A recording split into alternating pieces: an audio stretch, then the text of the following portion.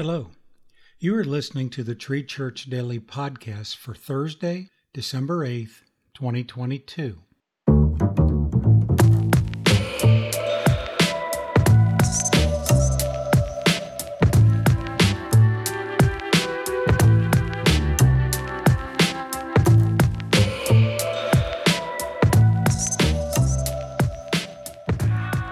We're in 1 John chapter 4, verses 1 through 6, and we're reading from the English Standard Version.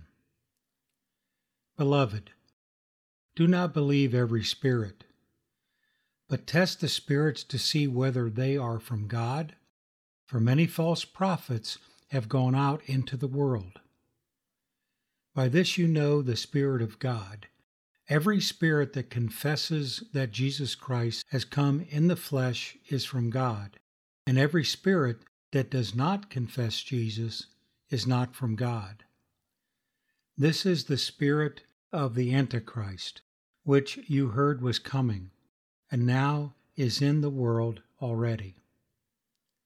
Little children, you are from God and have overcome them, for he who is in you is greater than he who is in the world. They are from the world. Therefore, they speak from the world, and the world listens to them. We are from God. Whoever knows God listens to us.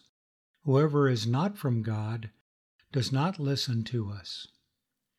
By this we know the spirit of truth and the spirit of error.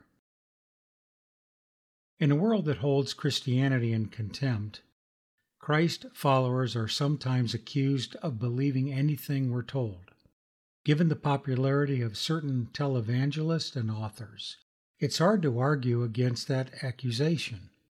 This is why we must check everything we hear against the infallible Word of God. While we can't memorize the entire Bible, we should know it well enough to find the answers we need.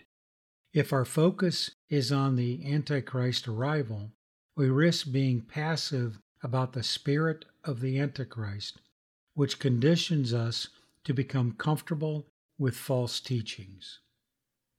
Our adversary knows that slow and steady persuasion can change a heart that's not anchored in truth. Put another way, if our focus is money, the spirit of greed that permeates our culture can seep in ever so subtly and convince us that we need more of everything. Even the wisest of stewards can buy into that mindset without the inner braces that God's Word provides. The book of Acts speaks of the Bereans who listened to Paul teach in the synagogue and search the Scriptures daily to make sure what he said was true. Acts 17:10-11. Read that again. I've never met a genuine messenger of God who didn't welcome such scrutiny. The more we can discern truth from error, the more others will look to us for answers when their world stops making sense. Please consider this action step for your life. Be honest with yourself. How well do you want to know the Bible? What is standing between you and a deeper knowledge of God's Word? Let's pray. Lord God, please reveal and entrust to me more truth as I commit to faithfully study your Word. Amen.